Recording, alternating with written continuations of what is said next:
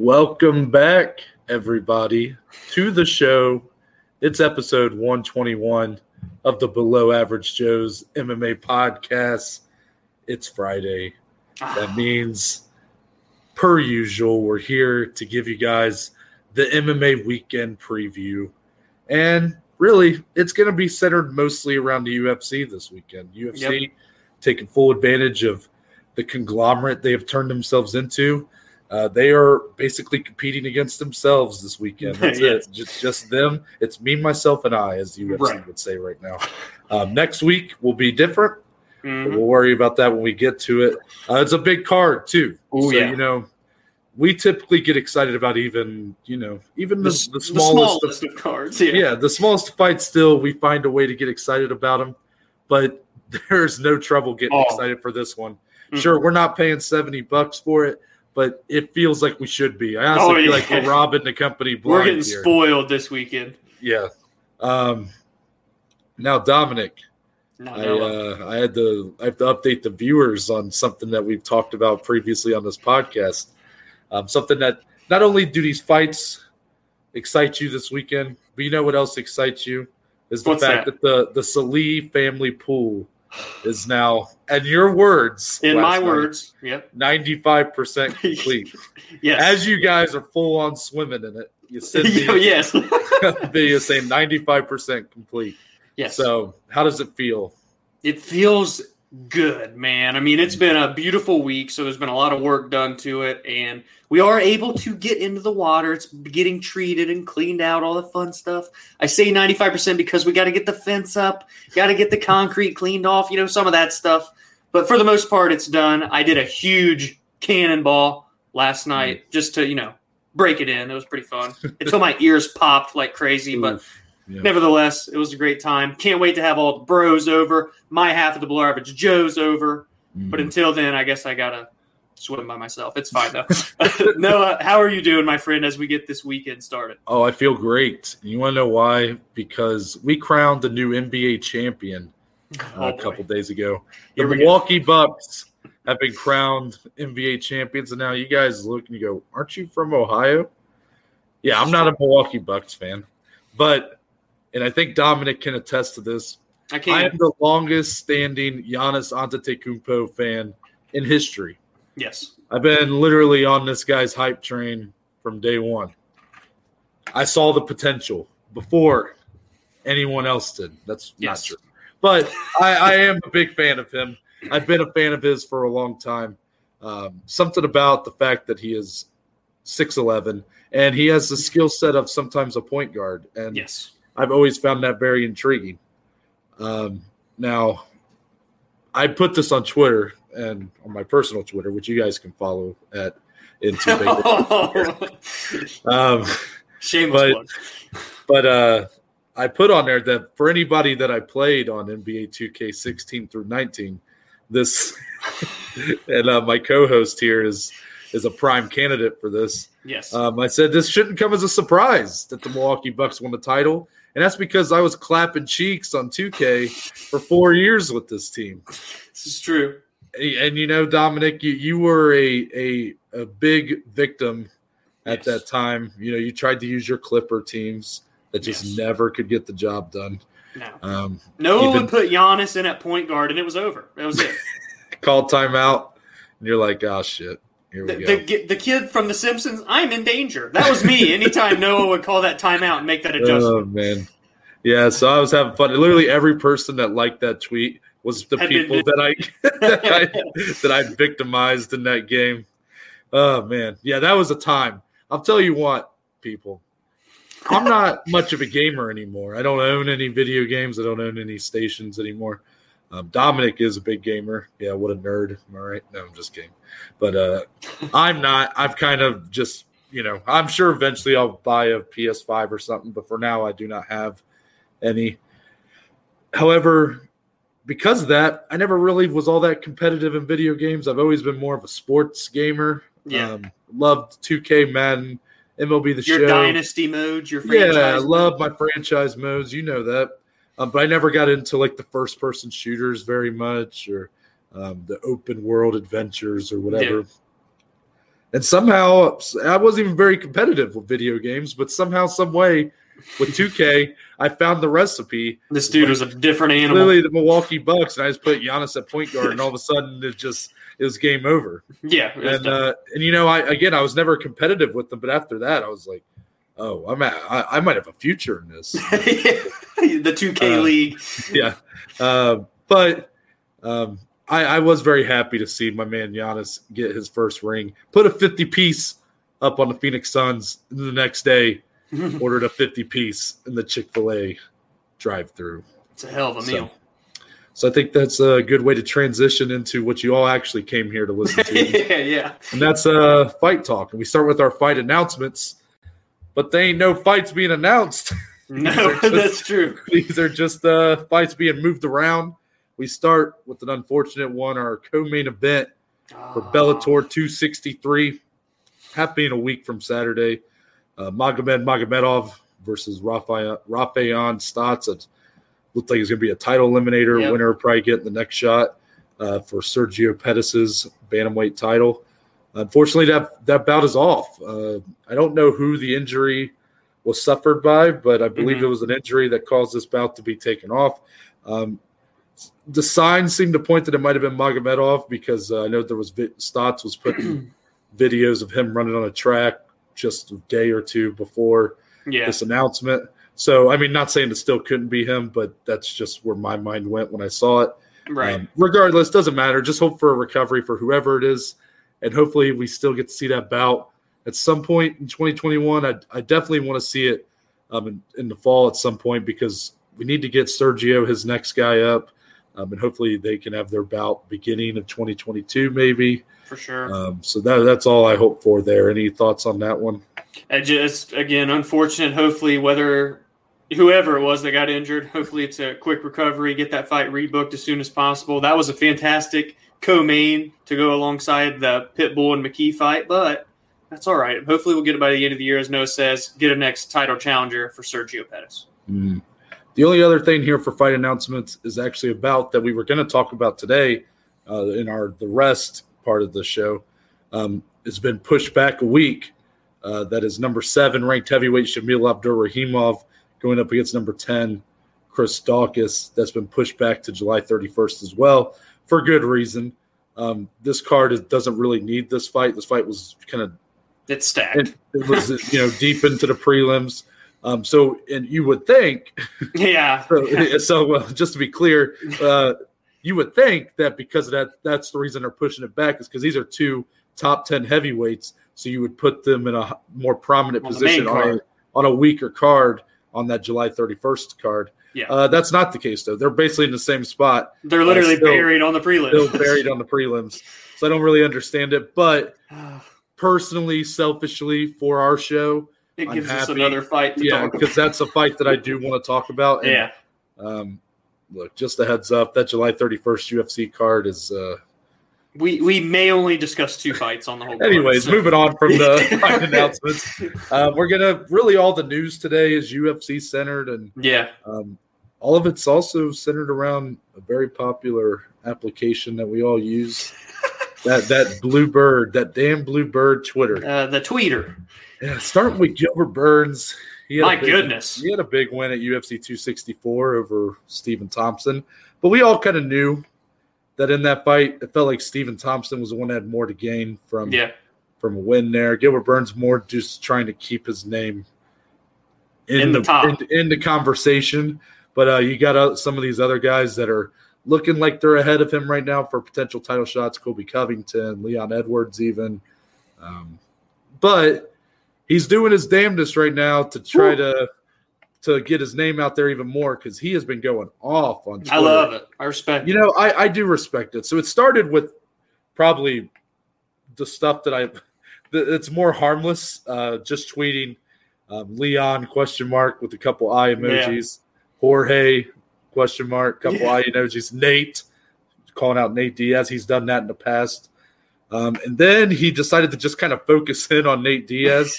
A lot of this is because Nate Diaz has taken public shots at Gilbert in the past, like when Gilbert Burns was originally scheduled to face Kamaru Usman at UFC 251. And at the time, everybody kind of thought Jorge Masvidal should have been the one in that spot, but a lot of fans thought he got passed over for Gilbert because Gilbert might have been able to take a pay cut compared to what Jorge was probably wanting to fight for. Nate Diaz took shots at him for that, saying, I don't remember the verbiage being used, but it wasn't very nice, just saying that this guy he'll take fights for scraps and us real fighters have to pay the consequences of not being able to get our fights or whatever, it's just one of those type of arguments. So Gilbert just proceeds. I can't even go into all of it. I mean, he just proceeds to take so many shots at Nate Diaz over the course of the last 48 hours. I mean, he's I don't even have any that I can just read off because it's literally if you go to his Twitter account, that's all he's tweeted about for the last 48 hours. My question here for you, Dom. Now we know Gilbert Burns is obviously does all of this is his reason, his focus here is to get back into that title contention. Yeah. Does a fight with a guy like Nate Diaz do? I know it probably doesn't in your eyes, but does a fight with a guy like Nate Diaz do more for him than a fight with someone like Leon Edwards or Jorge Masvidal? Or is him kind of going after and targeting Nate Diaz so much? Does it feel like maybe he should focus more on those actual top welterweight contenders right now? Really, if you're Gilbert, I love it because he's just going after everybody. And for Nate specifically, in terms of getting him closer to a title shot, no, because we probably think still he needs 2 more wins anyways, should Usman stay as champion. And the good news is if Burns were to get a fight against Diaz, he's going to get the biggest paycheck of his life. He's going to get the biggest rub of his life where people can see him and more spotlight shined on him. So I don't hate on it at all. In terms of closer to a title shot, I mean, maybe, just maybe. But, I mean, Leon just beat him, and he's truthfully nowhere closer, and he's on a 10-fight unbeaten streak. So, but to get your name out there if you go with Burns, I respect it. I love it, along with the Colby call-outs, the Leon call-outs. I mean, Jorge, he's going after everybody that he hasn't fought yet, and I respect it, man. I mean, he's a great fighter at the end of the day, super well-rounded, a dangerous matchup for all of them. So, and I got to say, by the way, Diaz, his only, sub-tweet, is that even still a thing anymore, sub-tweeting people?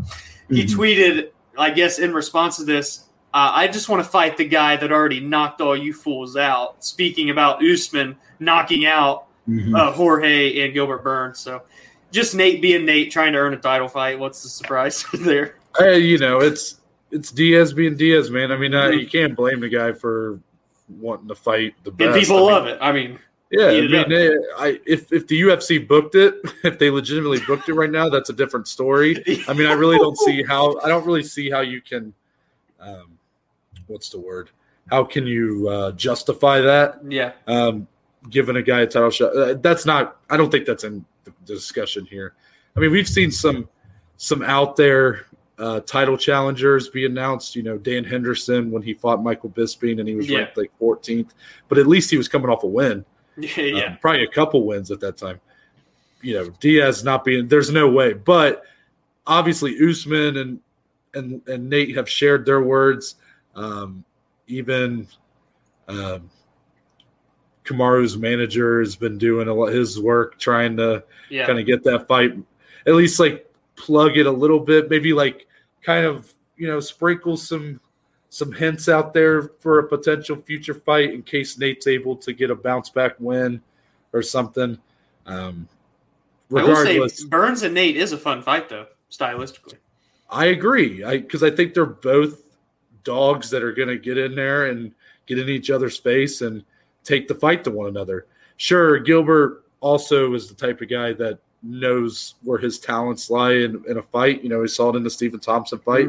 Not style, not the most exciting fight in the world, but I think in a fight with Nate Diaz, where is Gilbert's clear advantage? I mean, maybe. And can you hold Nate down? Sure. Is his jiu-jitsu probably better than Nate Diaz? Probably. Is his striking better than Nate Diaz? Maybe. I don't. It's all kind of nil. I feel like their skills kind of reflect each other. Yeah. And it's more going to be can Nate withstand the power of Gilbert? While can Gilbert really withstand the volume of Diaz. Yeah. I think it is a very interesting fight. Honestly, probably one of the better matchups for Diaz in that kind of top 5 at welterweight, if I'm being honest. Not a disrespect to Gilbert, just more so how the matchups work out, that I think their skill sets really align with one another. So Diaz wouldn't necessarily be out of that fight. But I don't know. I like what Gilbert's doing right now. I honestly think it's a little annoying or aggravating to me that he's kind of been thrust out of this conversation to begin with. The fact that, I mean, if you're talking about wanting to see Usman do these rematches, I understand Gilbert shouldn't get a rematch right now.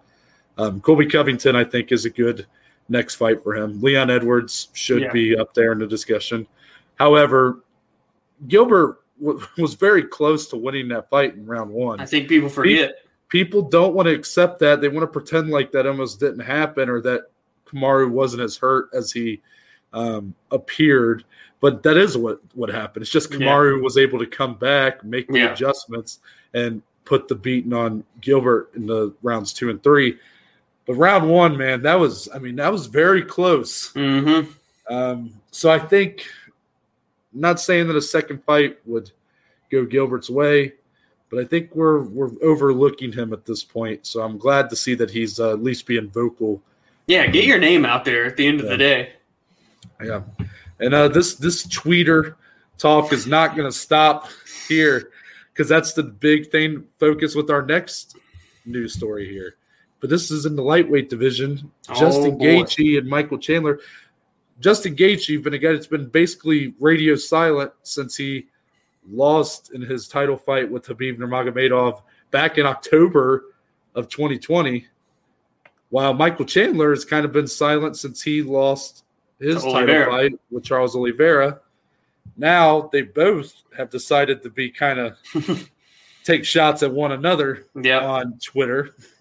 And I'm just going to read them off because unlike Gilbert's Twitter feed, this is one tweet each.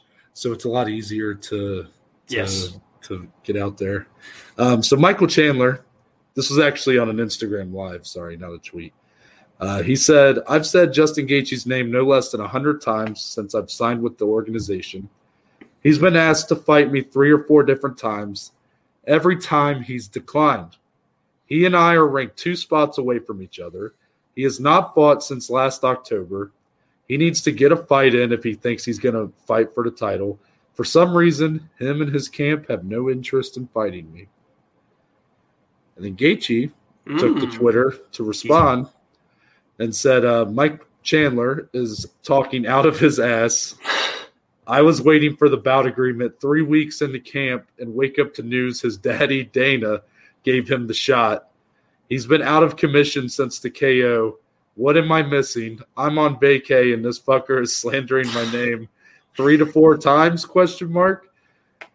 So things are heating up here. Gaethje's not the guy you want to make angry, if you ask me. No, and Michael Chandler seems like such a respectful guy that it's so interesting to see them being kind of malicious to one another right now. Yeah. Throwing those jabs, but those verbal jabs. These are both very respectful guys normally. They don't typically get dragged into this kind of beef, if you will.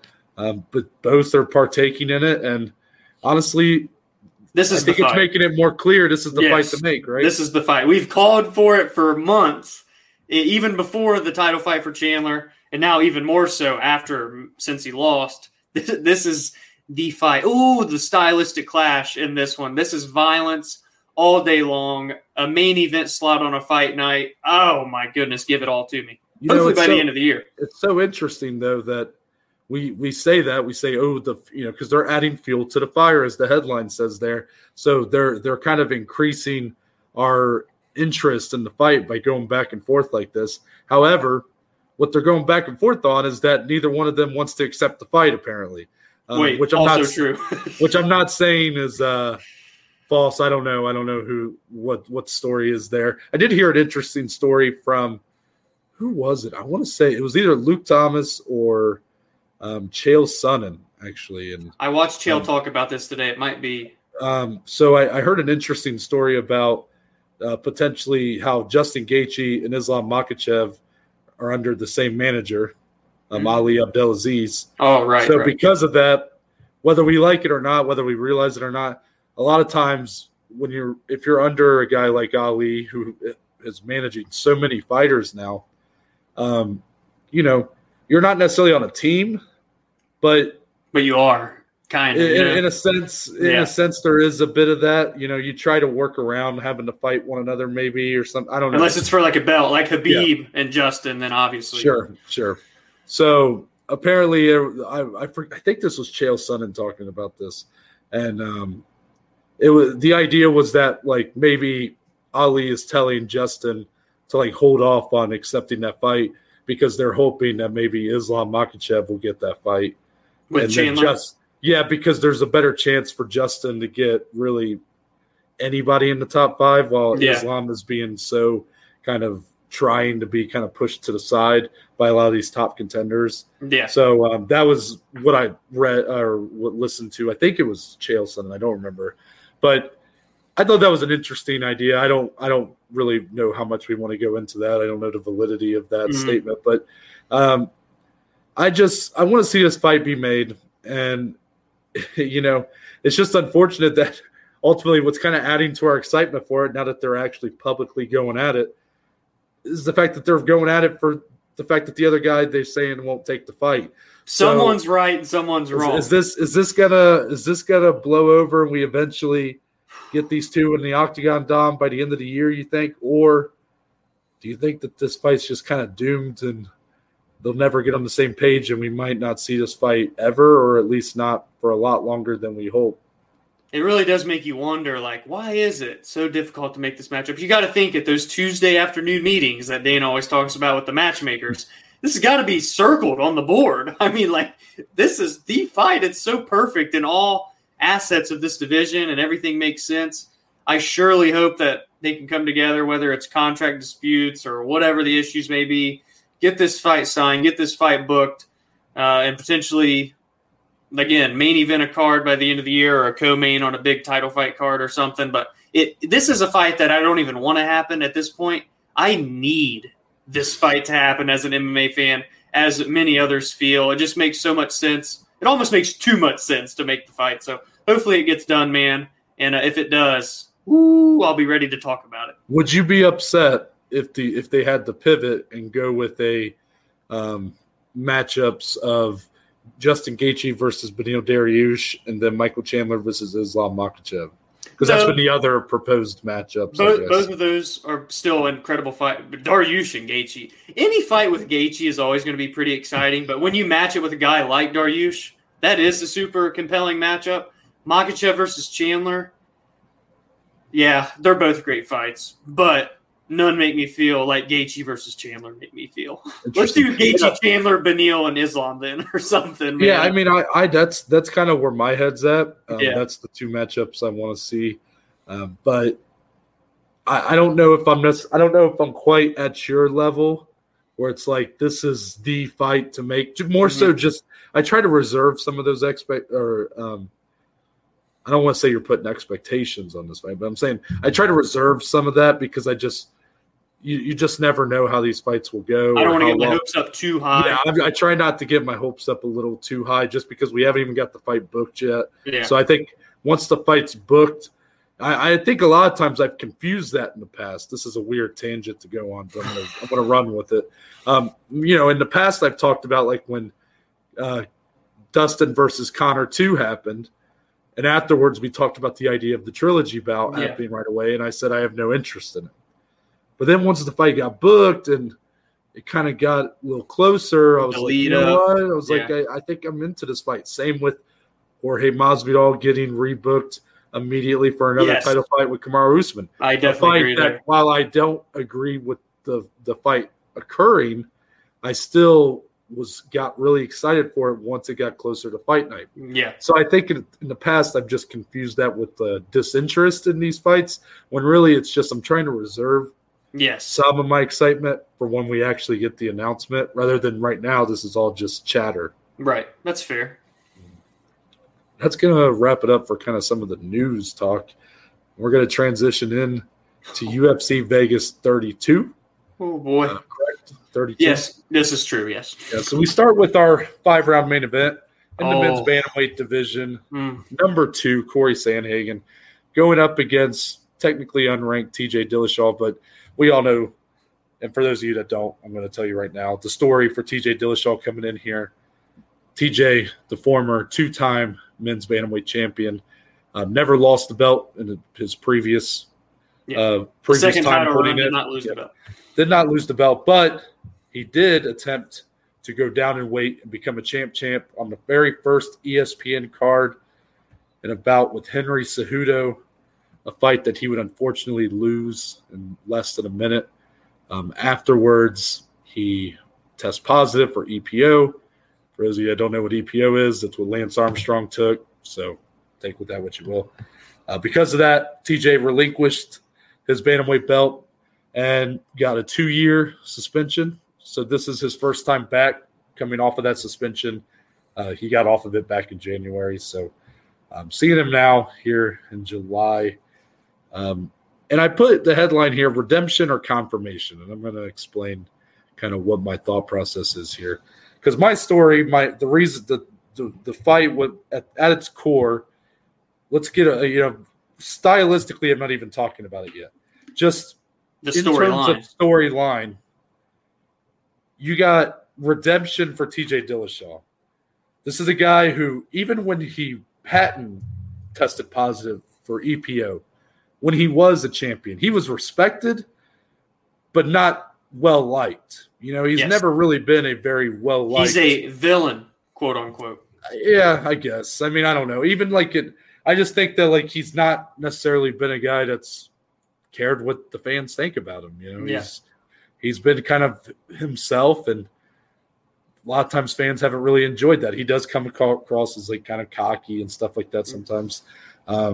He's like a Luke Rockhold type persona.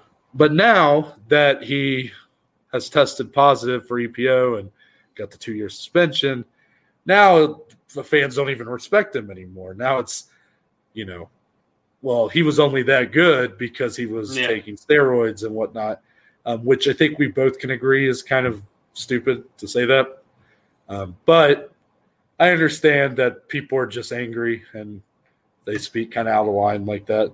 So this is redemption for TJ Dillashaw to not only prove – I'm not sure if he's ever going to be able to win back the fans that never really were on his side to begin with. I think that's kind of a ship that sailed, and I think he recognizes that.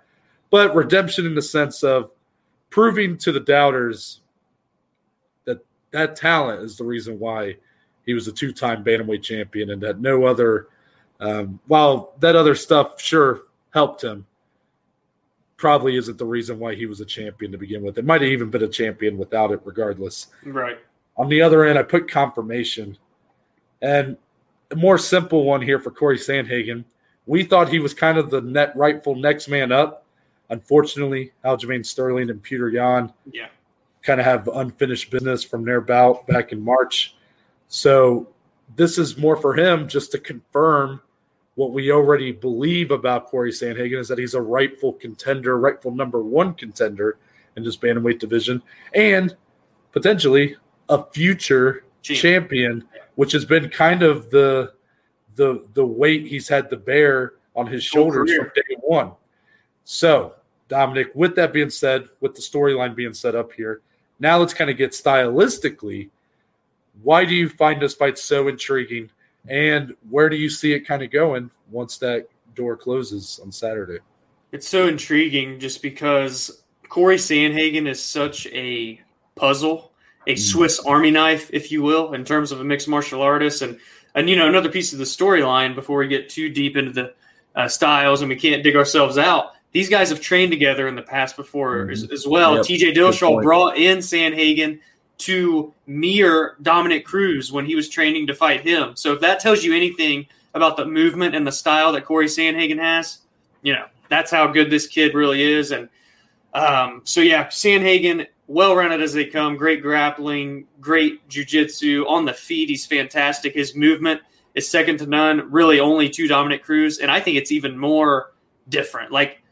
They're similar, but also different the way they move about the octagon. And Corey's so much different from Dominic Cruz because of his length and his long limbs. And you saw what he did to Frankie Edgar in his last fight with the flying knee. And then the knockout before that, a spinning wheel kick over Marlon Moraes. I mean, this guy has all the tools in the tool belt to finish this fight on the feet, on the ground, go the distance for 25 minutes. He really is that good.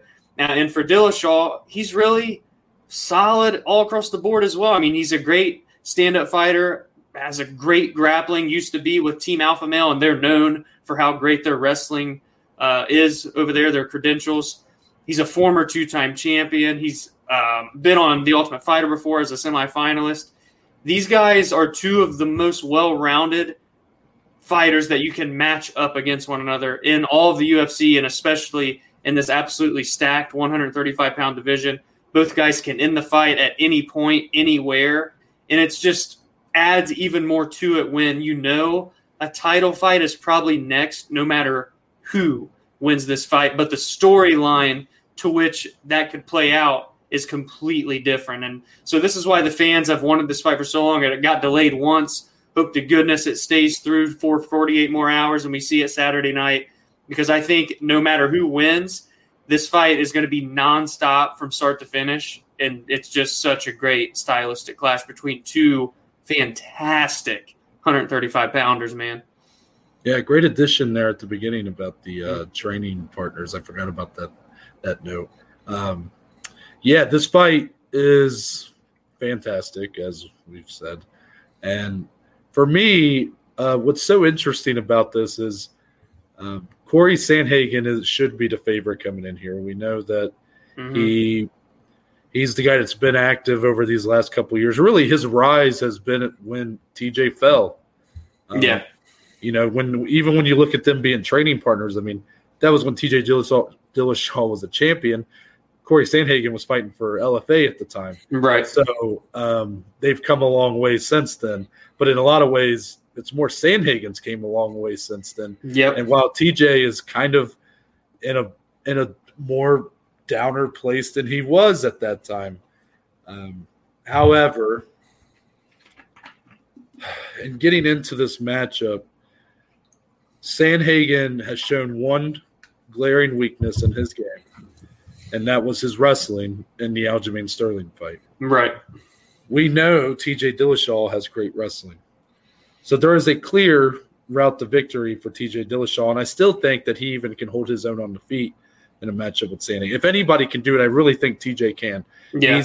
His output is very much what wins him a lot of his fights. And he's so quick and fast. Yes, agreed. However, something I have to consider here is what TJ Dillashaw tested positive for was a substance EPO, which is known for really where it would benefit you is in your ability to throw more endurance, your ability to throw more. Like, that's where it benefits a guy like that. So I'm just going to be interested to see, like, do we see that same fighter? While I definitely disagree with any sentiment that TJ Dillashaw was somehow a champion or somehow this otherworldly better fighter because of EPO, I still think it's worth talking about, like, is his style going to be a lot different coming in here? Because even if it's a mental thing for him, which I have to assume part of that was the reason why he took EPO in the first place. He was already damn good. Yeah. Just to be clear, the guy did not test positive in any fight before that. They retroactively went back and tested his samples for Cody Garbrandt fights and Dominic Cruz fights, all that. He never tested. It was only the Cejudo fight. I'm not saying that it's the only fight he used it in. I get it. Is it? Who knows, Brent? Maybe not. But this is a guy that clearly just thought he needed another advantage to try to keep himself above the rest of the competition. That's a mental game, man. Yeah. So now that he doesn't have that, mentally, where is he? You know, and he's got a 2-year layoff coming in here against a killer in Corey Sandhagen, who in some ways is going to be familiar with TJ's game because they were so, closely quartered with one another during the training sessions. That's where I'll be very interested to see how this fight goes. And I'm going to go so far as to say, Dom, that whoever wins this fight, I think we're going to know very early in the fight who it's going to be. Based on whether it's a first-round finish or if this fight goes 5 rounds. I think it's going to be – I don't want to say like a domination or anything like that, but much like in a fight – you think of a fight like Rob Font and Cody Garbrandt. It was very clear early on in that fight that Rob Font just looked like he was going to win that bout. Yeah. Sure, can things happen? Yes, but I think we're going to know very early on who's going to be the clear winner, who has the clear advantage in this matchup. Right. And I think that'll hold true for the remainder of the fight. So that's what I'm looking forward to, is who's going to win that round 1. And because in my eyes, that's going to be likely who takes it the rest of the way. Yeah, and I want to see how the size difference is going to be in there too, because Sandhagen's so big for a bantamweight. He's 5'11". He's going to have like a 4-inch or 3.5-inch reach advantage. TJ has been in there with some of the best in the world, obviously, but never quite someone as lanky and long as Corey Sandhagen, and he's so good at managing his length and utilizing it to his strength. So I'm very curious to see how the range fighting will be in terms of, the clinch, the dirty boxing, and then, of course, the distance strikes. It's going to be very exciting. Can TJ get in there and close that distance? Can he get the takedowns? If he does, has Sandhagen improved his game to where he can get up? Can he threaten with submissions from the back? Will Sandhagen threaten takedowns with Dillashaw? There really are just so many question marks because they're both so damn good everywhere, man. Yeah, we say that. I mean, do we really know if Corey Sandhagen's good on the ground? I mean, I feel as offensively, yes, but he's going to have to be very defensively sound against a guy like Dillashaw is the problem. I agree. I don't think Sandhagen's coming in with a wrestle-heavy approach in terms of offense. He's going to want to stay on the feet with Dillashaw. Well, I guess what I mean, Mike, and I'm not meaning this ask this to like put you on the spot. I just mean more for us to talk about, like, we're saying how well-rounded these two are.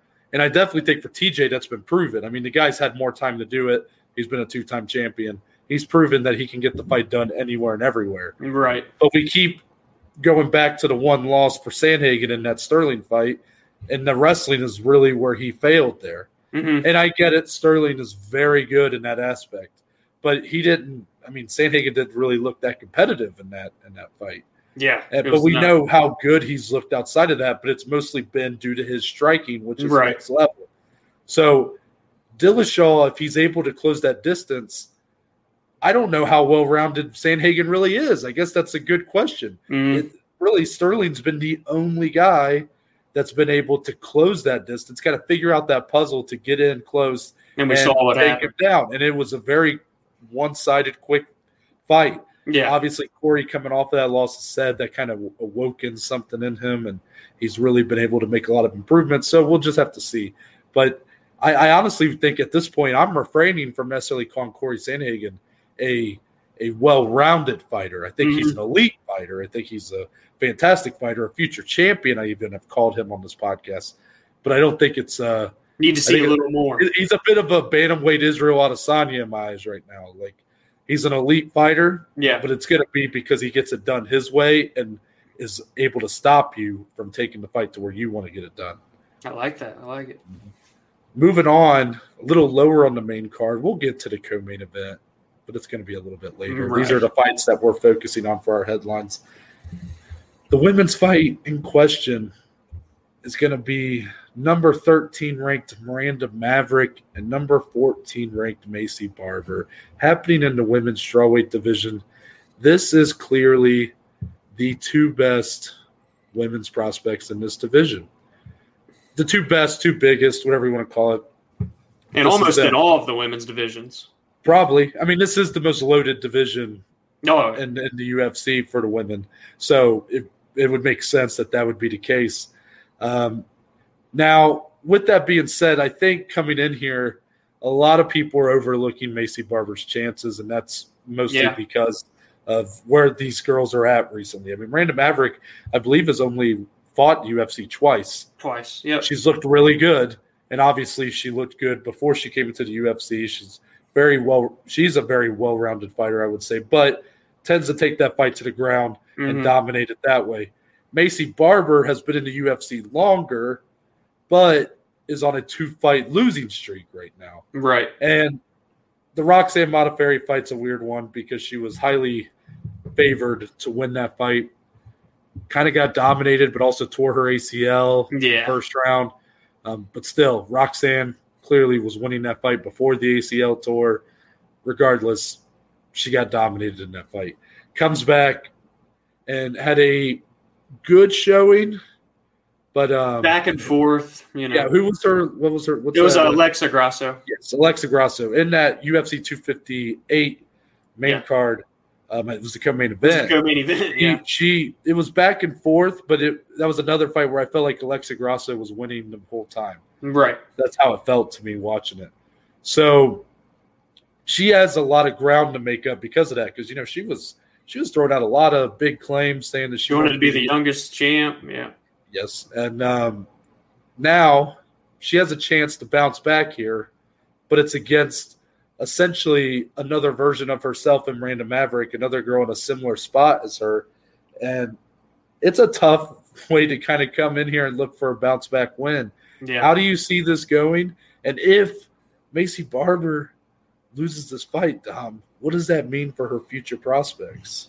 Yeah, I mean, stylistically, this fight, both of these women are so aggressive and love to push their opponent and make it their pace of the fight. So when they meet in the middle, who's going to get the upper hand? And, of course, Miranda is a fantastic wrestler, a great grappler. She showed that against Jillian Robertson, who's a jiu-jitsu ace and submits everybody. But Miranda was able to defend off all submissions, threaten with her own, dominated Jillian on the ground and even on the feet, has shown her improvement fight by fight.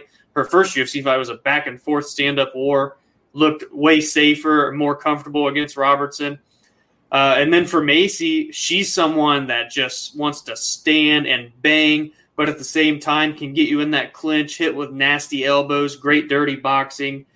So, again, it's just two people that are so aggressive. Someone's going to have to get the upper advantage, or the upper hand, I should say. Miranda's so physically strong, but I will say from what I've seen with Maycee Barber, she looks physically leaner than she has in the past. So it's very interesting how their physiques will come into play, the physical strength of one another. I think it's going to be really nonstop just because they've never shown anything other than that, than meeting in the middle and putting the pressure toward their opponent. So I do think it's a great stylistic fight. It's very important for each one of them to crack into the top 10. Your second question in terms of if Maycee loses, that's a very, very interesting question because, again, someone that came into the UFC undefeated, was at the time the youngest fighter on the whole roster, performed on the Contender Series and earned her contract that way.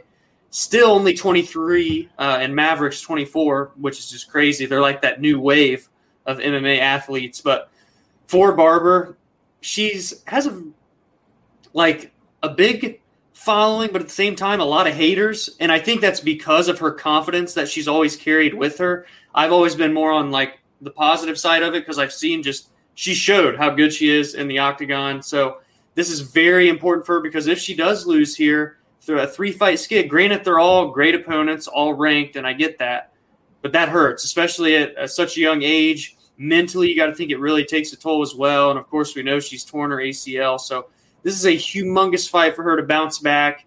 And against another bull and Miranda Maverick, this is not easy for either woman just because of the motivation that both of them carry into this one. Where I think this matchup is when I get down to the skill sets of these women, and this doesn't bode well, I guess, in my estimation for Maycee based on what I'm about to say. Miranda Maverick seems very solid in kind of her skill set. Her grappling seems like it's very much at a very good level. Maybe her stand-up probably needs a lot of work, but just that, having that base that she has, she's very good in that aspect right now. While Maycee feels like she has a lot of raw intangibles, a lot of raw skill, but hasn't quite been able to been able to really develop that skill set. Mm-hmm. I mean, we sit here and say yeah, she has some good wins. She's looked good on the feet. She's looked good in her grappling, but she's also gotten outclassed in both sides of that and her losses. So is that just a measure of maybe being pushed a little too much too soon?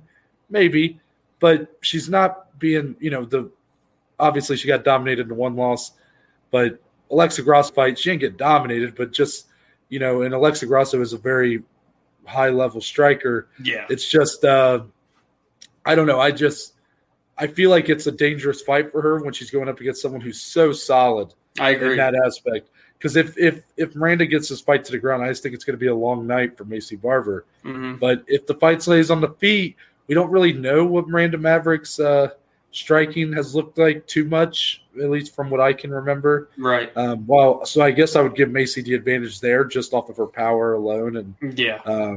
When she hurts people, man, she just bull rushes. So that's really does add a wrinkle to this fight.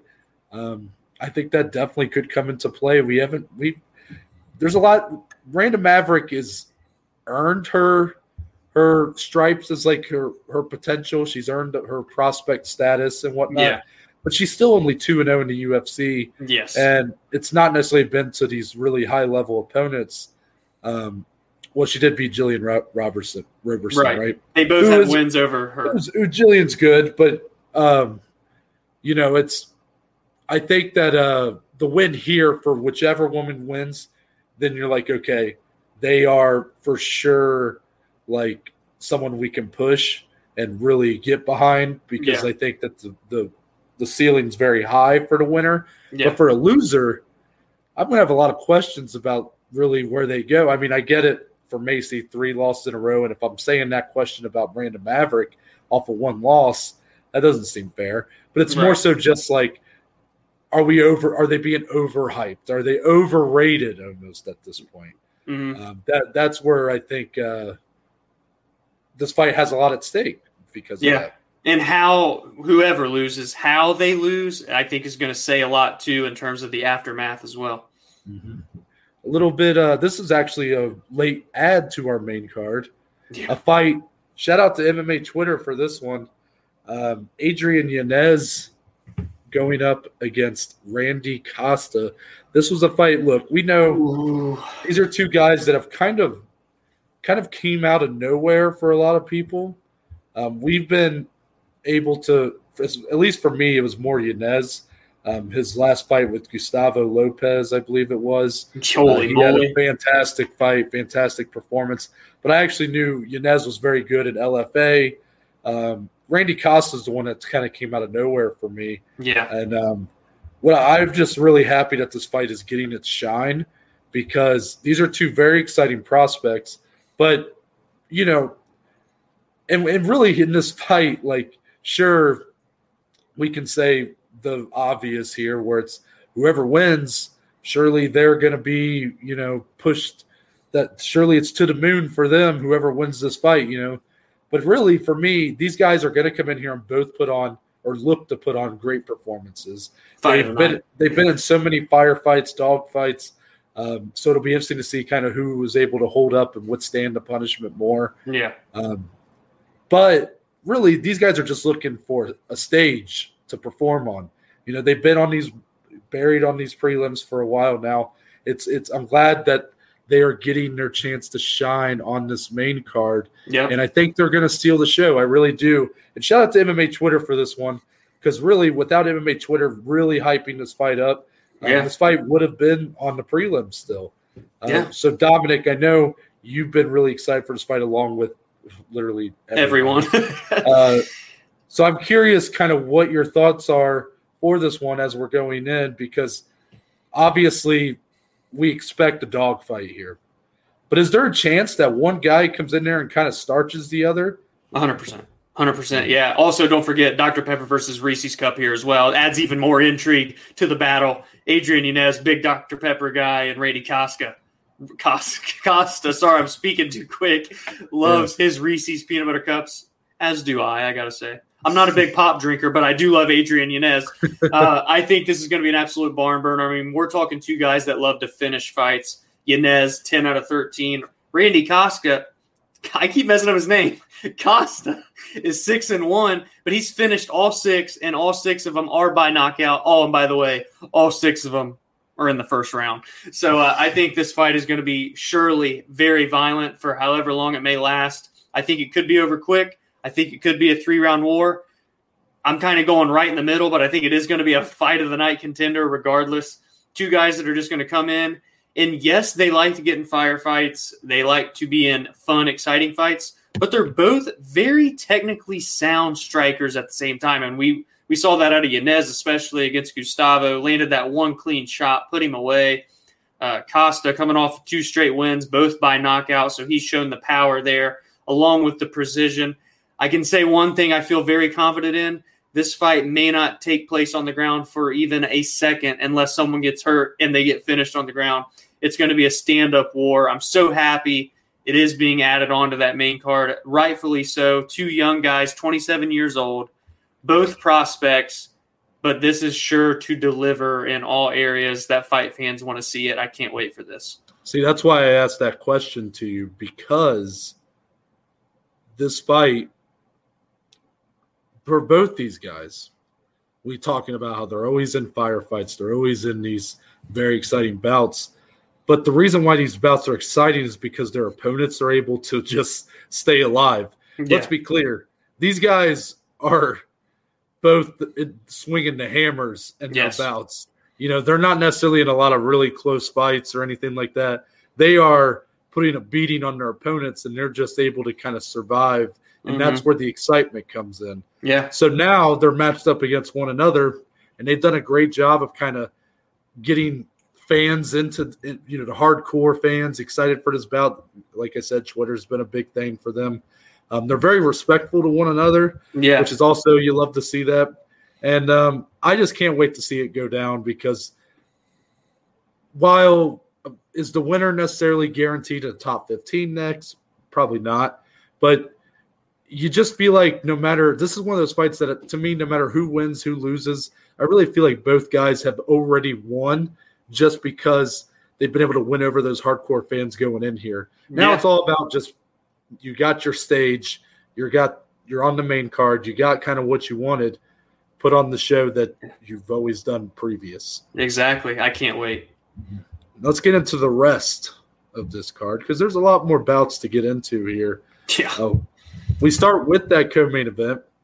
Number 3 ranked Aspen Ladd is back. Finally. When was the last time we saw her fight, Dom? December of 2019, my friend. That is over a year and a half. Getting dangerously close to that 2-year layoff.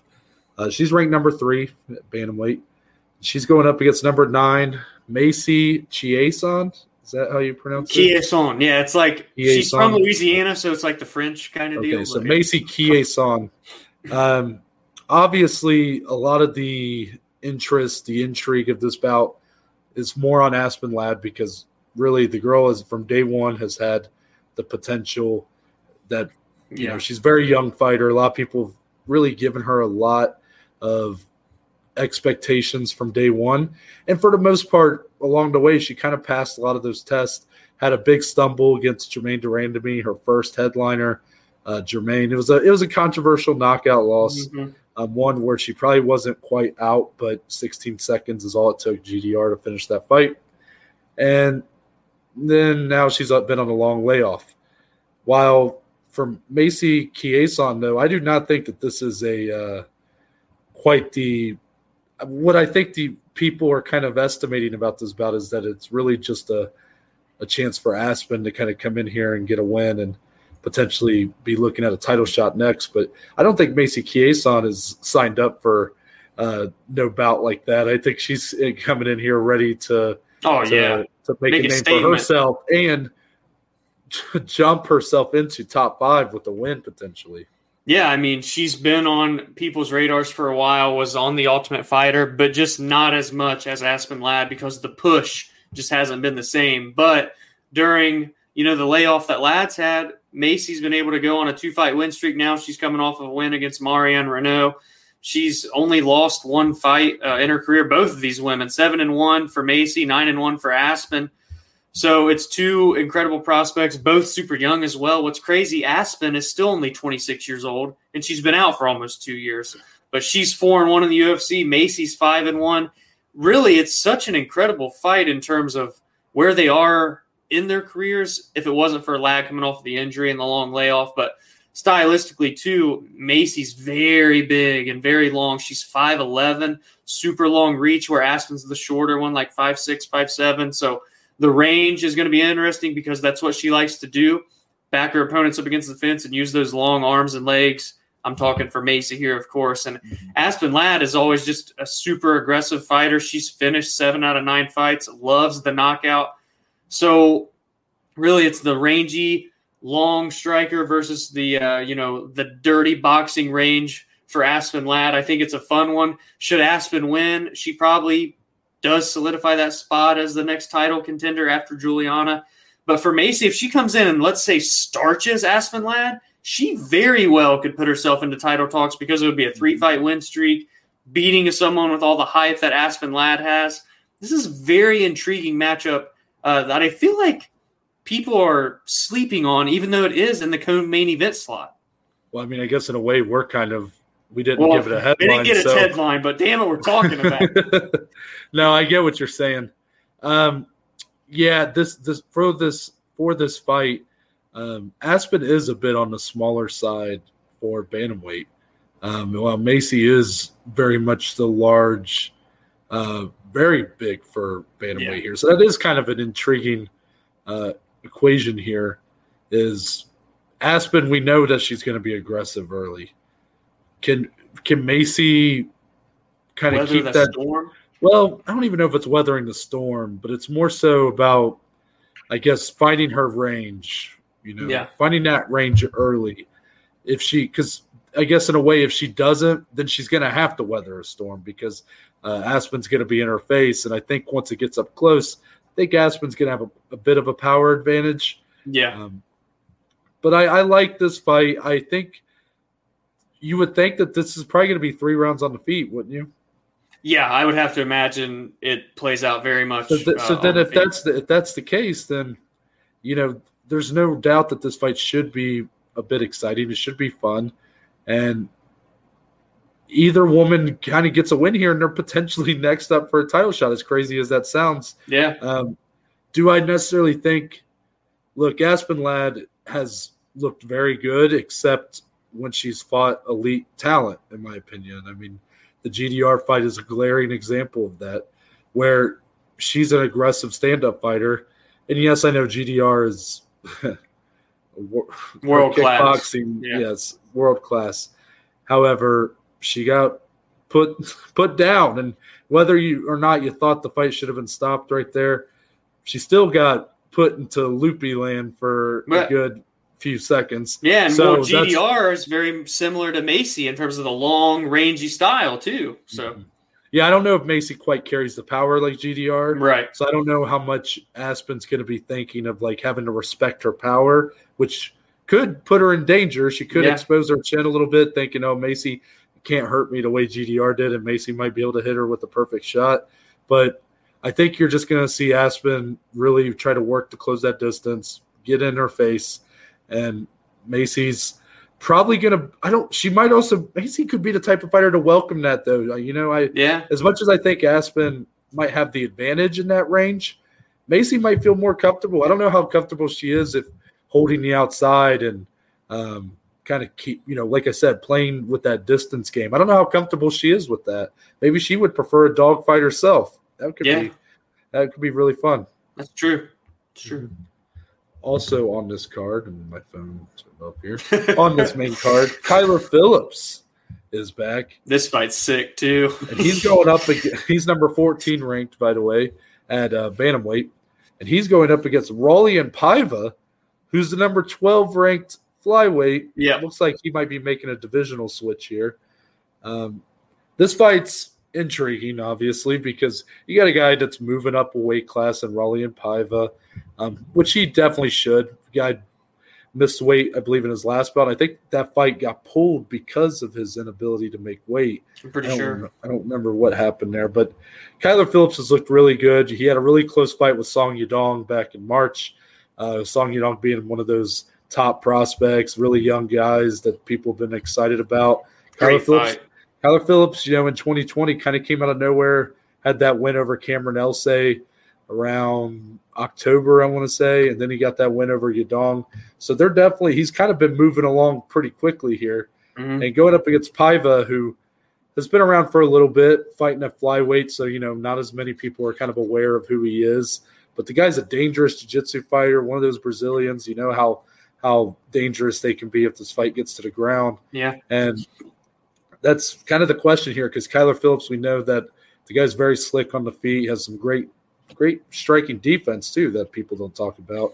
And that's that's really what this fight is it's that kind of classic matchup. But I'm not entirely sure if both guys look at it that way. That's kind of a wrinkle in this, is much like what I talked about in the main event with last week with Makhachev and Moises, where we thought Moises had an advantage on the feet and that he would look to keep it there. But then in the pre-fight video, he said he thought his grappling was better and he was going to look to grapple with Makhachev, which obviously in hindsight wasn't the best decision to make. But I wonder if a guy like Raulian Paiva would say, no, I'm gonna box with a guy like Kyler Phillips, or if Kyler Phillips, if he gets taken down, is like, okay, I'm gonna look to welcome it, because these guys are so young still, probably working on all their aspects of MMA all the time, really trying to grow some of these other skill sets that maybe they think are a little behind what they're known for. So there is probably a part of them that wants to test those out, Yeah, that's true. And I mean, both guys, like you said, they are young, 25 for Paiva, 26 for Kyler, but they're both on big win streaks too. I mean, Kyler's undefeated in the UFC at 3-0, but for Paiva, he started 0-2 in the UFC after he came off of the Contender Series Brazil, but he's rallied off 2 straight, including a KO over Mark De La Rosa. But like you said, the weight cut was a factor, played an issue. So I want to see how he looks up a weight class. I will say, too, just another note, Paiva is 20-3, but he's only finished 7 fights. But Kyler is 9-1, but he's finished 6 out of 9. So a finisher versus a guy that likes to go the distance. So you maybe think, if this goes the course of 3 rounds, maybe it does favor Paiva. We'll see how the weight will go for him. But, as we just saw in Kyler's last fight, he went the distance with Yadong in a fight that never let up. Those boys didn't stop swinging until the final bell, and he looked fine. Like he could go 2 more rounds. That pace of play was intense. Oh, yeah. So this fight is very intriguing. I think it could be one-sided for whoever the winner could be, kind of like how you compared the Dillashaw and Sandhagen one. I think I see that here, where, whoever gets the upper hand early will very well control the rest of the fight, whether it is a finish or goes the course of the 3 rounds. Well said. On the prelims, this is actually the fight that outside of the top 3 we talked about on the headlines, this is my next fight that I'm This is a banger. For. They're calling him Puna Soriano, but I'm still going with Puna Hele. I love that name so much. And he's going up against Brendan Allen. Brendan Allen being the guy that we've kind of been hearing about for a while now. We've been talking about him for a while now. Another one of those prospects who has came along slowly but surely. Was probably coming along a little faster before. He's had a couple stumbles here in the last year and a half or so, but still a very good fighter. He's going up against Puna Hele Soriano, who's really bounced on the scene with a big win over what was that guy's name? Todorovic. Dusko Todorovic, yes.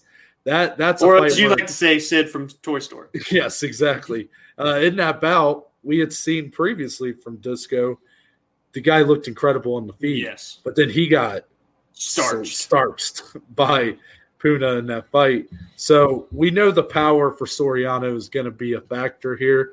But Brendan Allen is just a very crafty guy. Yeah. And for being a prospect, he kind of fights like a veteran a lot of times. He has crafty. A lot of fights. Finds a lot of routes to victory that you wouldn't expect from him. I think he's a guy probably more inclined to take this fight to the ground, but I wonder if he'll be able to do so against a guy who physically looks much bigger in Soriano here. Yeah, this is so intriguing because I feel like Puna Hele is going to have the huge power advantage. He's undefeated He's finished 7 of those in the first round. So a guy that likes to get in and get out. But for Brendan, as you said, still so young, Puna is actually older than Allen, but Brendan Allen has 20 professional fights already. They're both Contender Series guys, which adds even more intrigue to this one. Brendan himself has finished 14 out of 16. 9 are submissions, and Noah mentioned how great of a grappler he is. This could be very interesting, whether it stays standing or on the feet. I would love to see Punahele get tested on the ground just to kind of see him face some adversity. But should it stay standing, it will be close. But I got to lean toward Punahele because that power is there. Whereas Brendan's going to have, the reach advantage and be able to kind of touch him up from a longer range. Puna can close that distance with his speed and power. There's so many X's and O's of this one. I love that it's another prospect fight, 2 guys that could become stars in the future.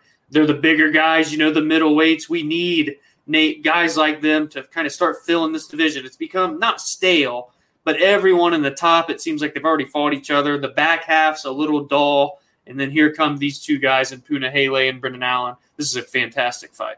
Yeah, well said. Also for this fight, now I'm kind of forgetting what I was going to say. You got it. You got it. I don't know if I do. I had it, and then once you were kind of wrapping up what you were saying, I was like, "Fuck, he's about to stop talking. I gotta get it."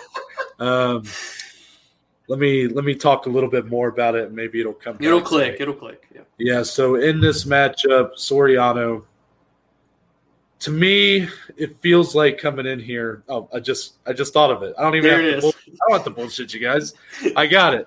Where you said you want to see Punahele tested more on the ground, that's kind of what you want to see him tested at. I actually want to see his cardio tested here. Okay. Since he is such a big guy, can he go the 15 minutes without, especially with quite the power he carries? He might be putting a lot into those shots. Brendan Allen, there's no doubt in my mind that guy can go 15 minutes and feel pretty good. So maybe for a guy like Brendan Allen, maybe that's the game you play here. You play the long game. And as a guy like Puna gets tired out, then maybe he's more susceptible to the shoot, or he might even shoot, and it's like, oh, you're a wrestler now. And then he might be able to get a submission win. That's where I am wanting to see Soriano tested here, because he seems like the bigger wild card in this matchup. They're both prospects, but there's just less known about Soriano. Yes. While Brendan, we're very much clear of Brendan's skill set. It's more so just he needs to keep developing. Yes, exactly. One more fight, and then we're done here. That's a lot of fights. This card's so good. And this was a late edition, I'll admit. We weren't going to talk about this fight, but we just want to give it a little love here at the end. Mickey Gall is back. He's been bumped down to the prelims since we had Yanez and Costa put in. But he's going up against Jordan Williams. And now Jordan Williams is a good opponent, 9-4. Guys looked pretty good. But unfortunately for him, we're not going to really talk about him here because the story with Mickey Gall is very clear, very evident. This is a guy that was one of the big gets from Dana White looking for a fight. Yep. He comes in and welcomes CM Punk. That's right. Yes, you keep – I see you keep being cheeky with that poster behind you.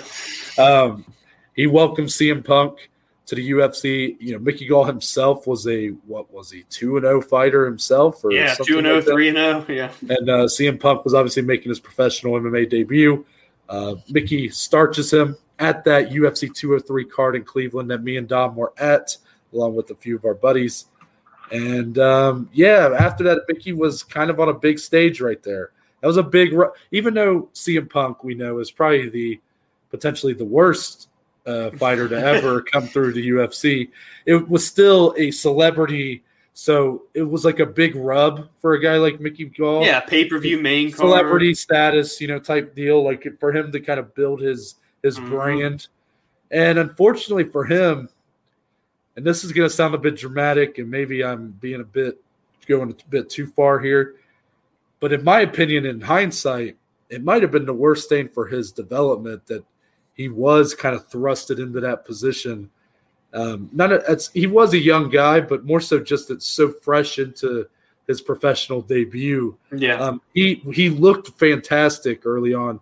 You know, he had a good skill set, a very lanky, tall fighter, very good on the ground. So which helps when you have those long limbs and things like that. However, he was going up against his first two opponents in the UFC. I forget who was the first opponent he fought. It was Mike Jackson. And then CM Punk were both guys that came in without a professional MMA win.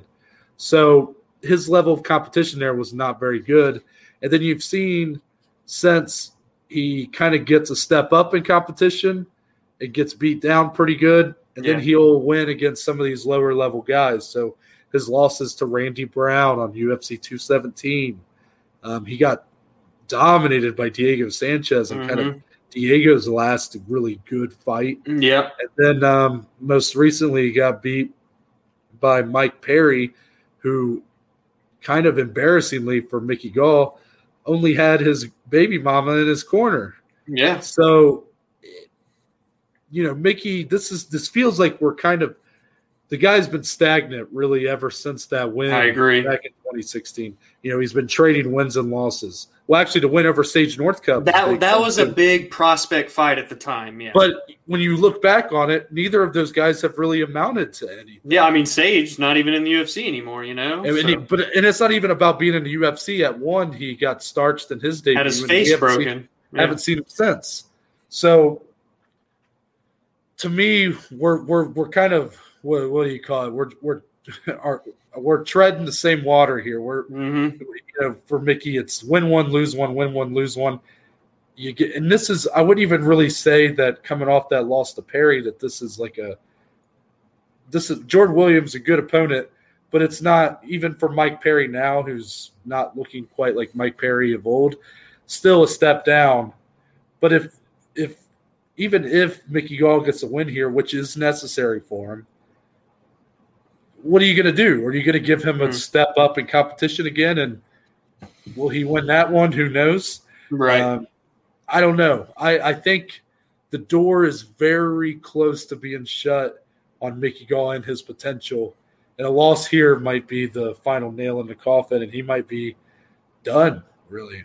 Yeah, and it's crazy because off of that Dana White looking for a fight, there was so much hype behind the kid, and he had the big pay-per-view slot, albeit it was CM Punk, but there at one time felt there was so much potential for this kid, and ever since it's just like you said, kind of stagnated. And now I was going to ask you kind of already answered it, but it does feel like almost a must-win situation just for Mickey to keep his name in talks for future UFC bouts. But at one point where you're like, oh, this kid could be a contender one day or a ranked fighter, now you don't quite feel the same way about him. And yes, he is still quite young.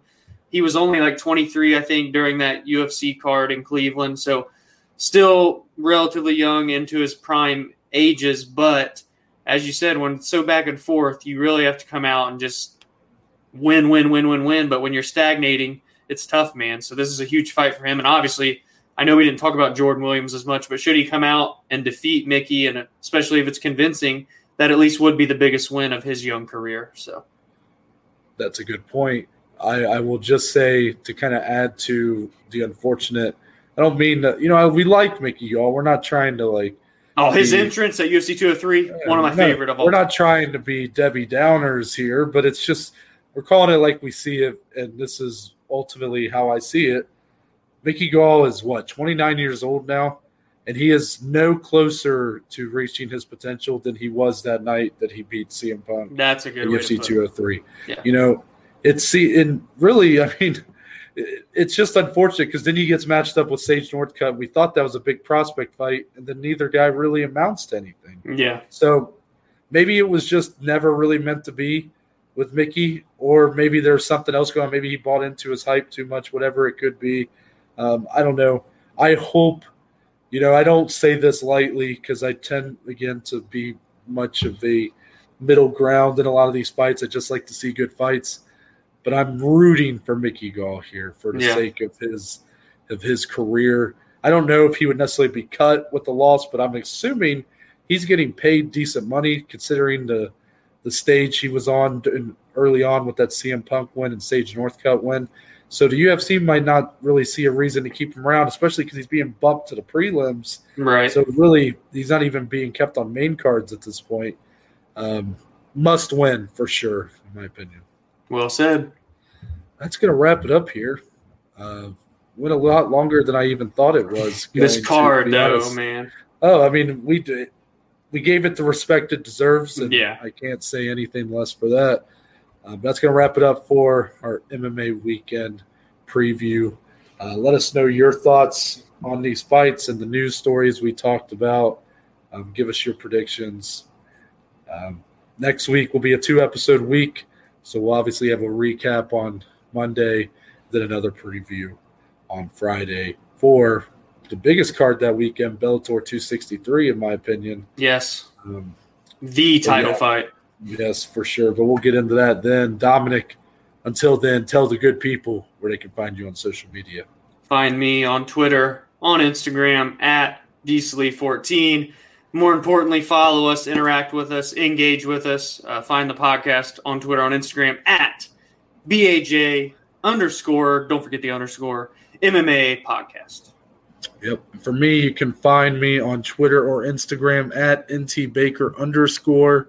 My bio on both of those has a link to the link tree.